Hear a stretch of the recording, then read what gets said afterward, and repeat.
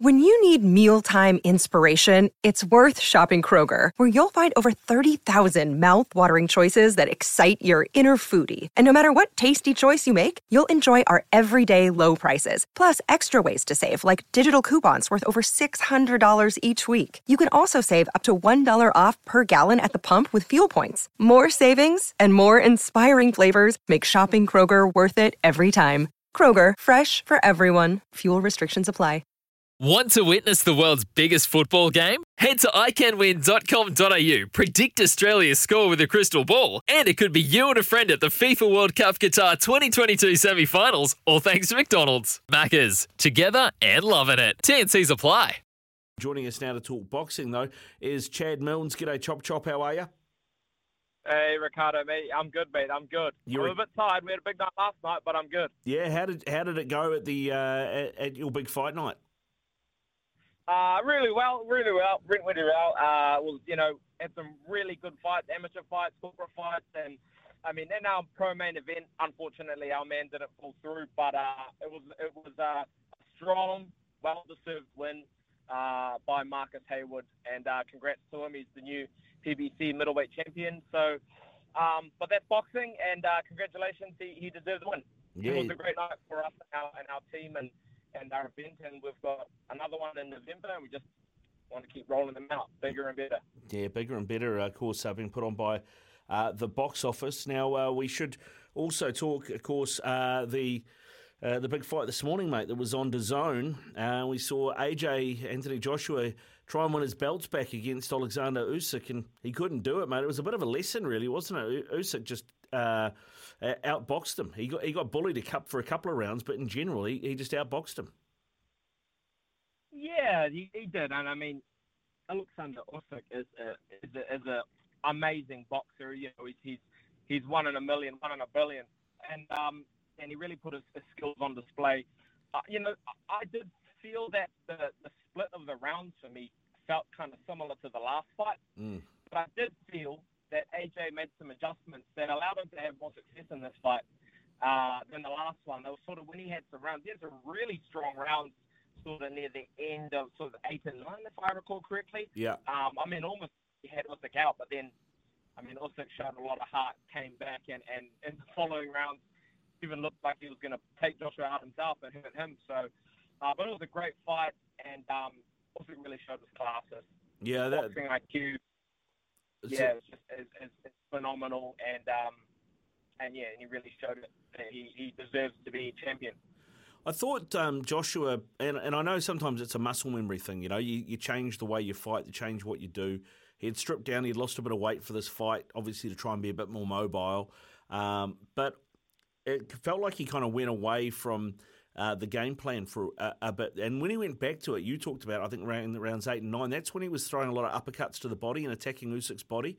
And we saw that, he did that in round 8. And then in round 9, Usyk just didn't move like he was moving. I think he had taken some gas out of the tank, and he was able to bully him then because he was able to pin him down. But then he went away from that again. And then in the 10th round, Usyk sort of really took charge again and was rolling out, was stepping to the right, was pivoting out, and was just making him reset all the time so he couldn't get sorted. He kind of went away from that game plan quite a lot, didn't he? Yeah, he did. At the end of the day, he's boxed for a long time in a certain manner, and then in his last camp, since the last fight, 10 months or so, he's gone with a new trainer. He's adopted a new strategy, a new style of boxing, and for the first couple rounds, he was doing it well. But at the end of the day, it's only 10 months of doing a completely changing and trying to be someone else. And when you start getting tired and you can't be deliberate with all your decisions and actions, you fall into habit. And you could see that after the fight started to go into a little sort of the early mid-rounds, he fell back into some of his ways, like you said. But then when he went back to the game plan, he had success. I think it shows that the game plan that they had was good because he started quite well, and then those other rounds he went quite well. But at the end of the day as well, he is a big guy, and he said it after the fight.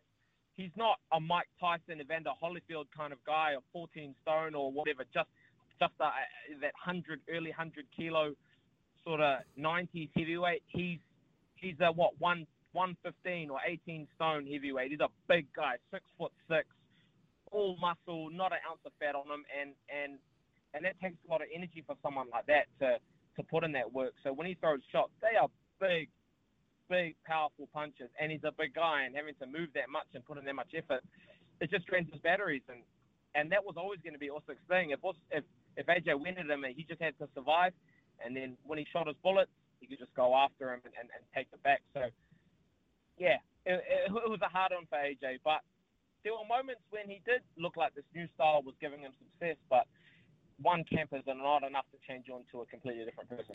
Yeah, just on that was weird what he said at the end when he took the microphone and, like, you know, I mean, I know he was giving props to Usyk and things, and that was fine. But I was just like, well, Tyson Fury's bigger than you, and he does it.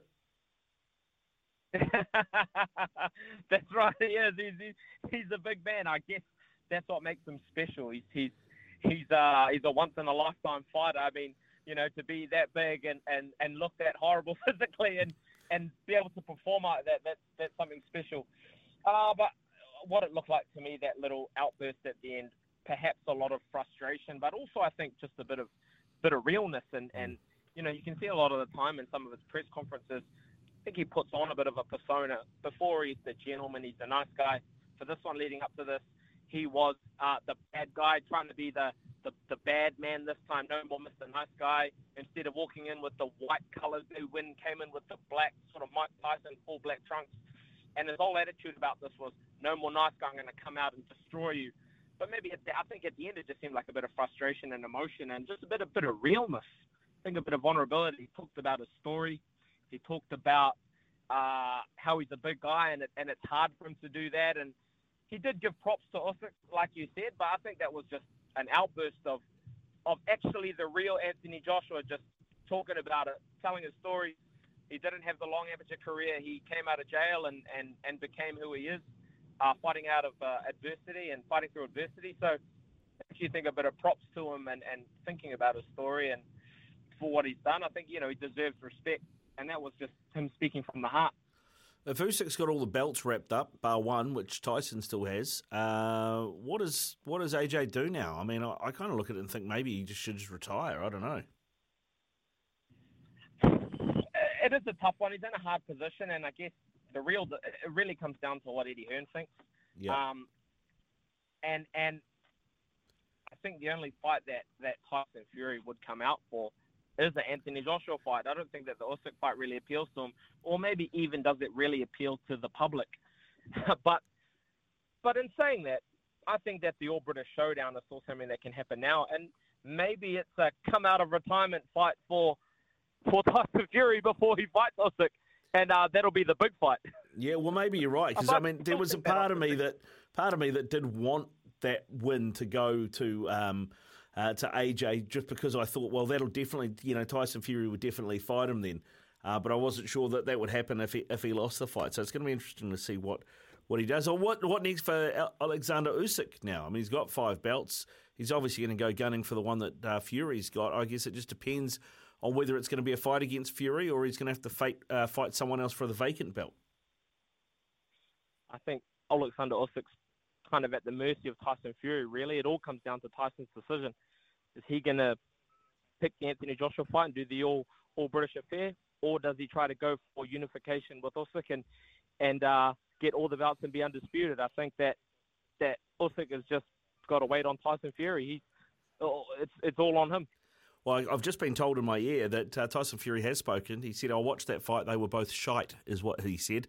I would take both of them on the same night, and he wants to fight Usyk and take all the belts because he said #Gypsy King lives forever.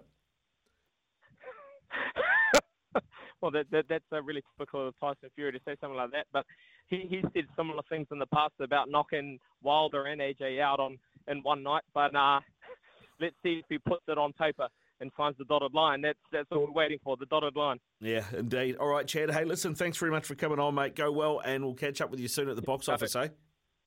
Sure, mate, for sure. See you soon. Thank you. Cheers. Thank you. Chad Milnes there, former New Zealand Commonwealth Games boxer. It's Tyre Power's Big Footy Final Sale. To kick things off, you can get the power to buy 3 and get 1 free on selected Toyo passenger car and SUV tyres. Tyre Power's Big Footy Final Sale can't last. Visit tyrepower.com.au now.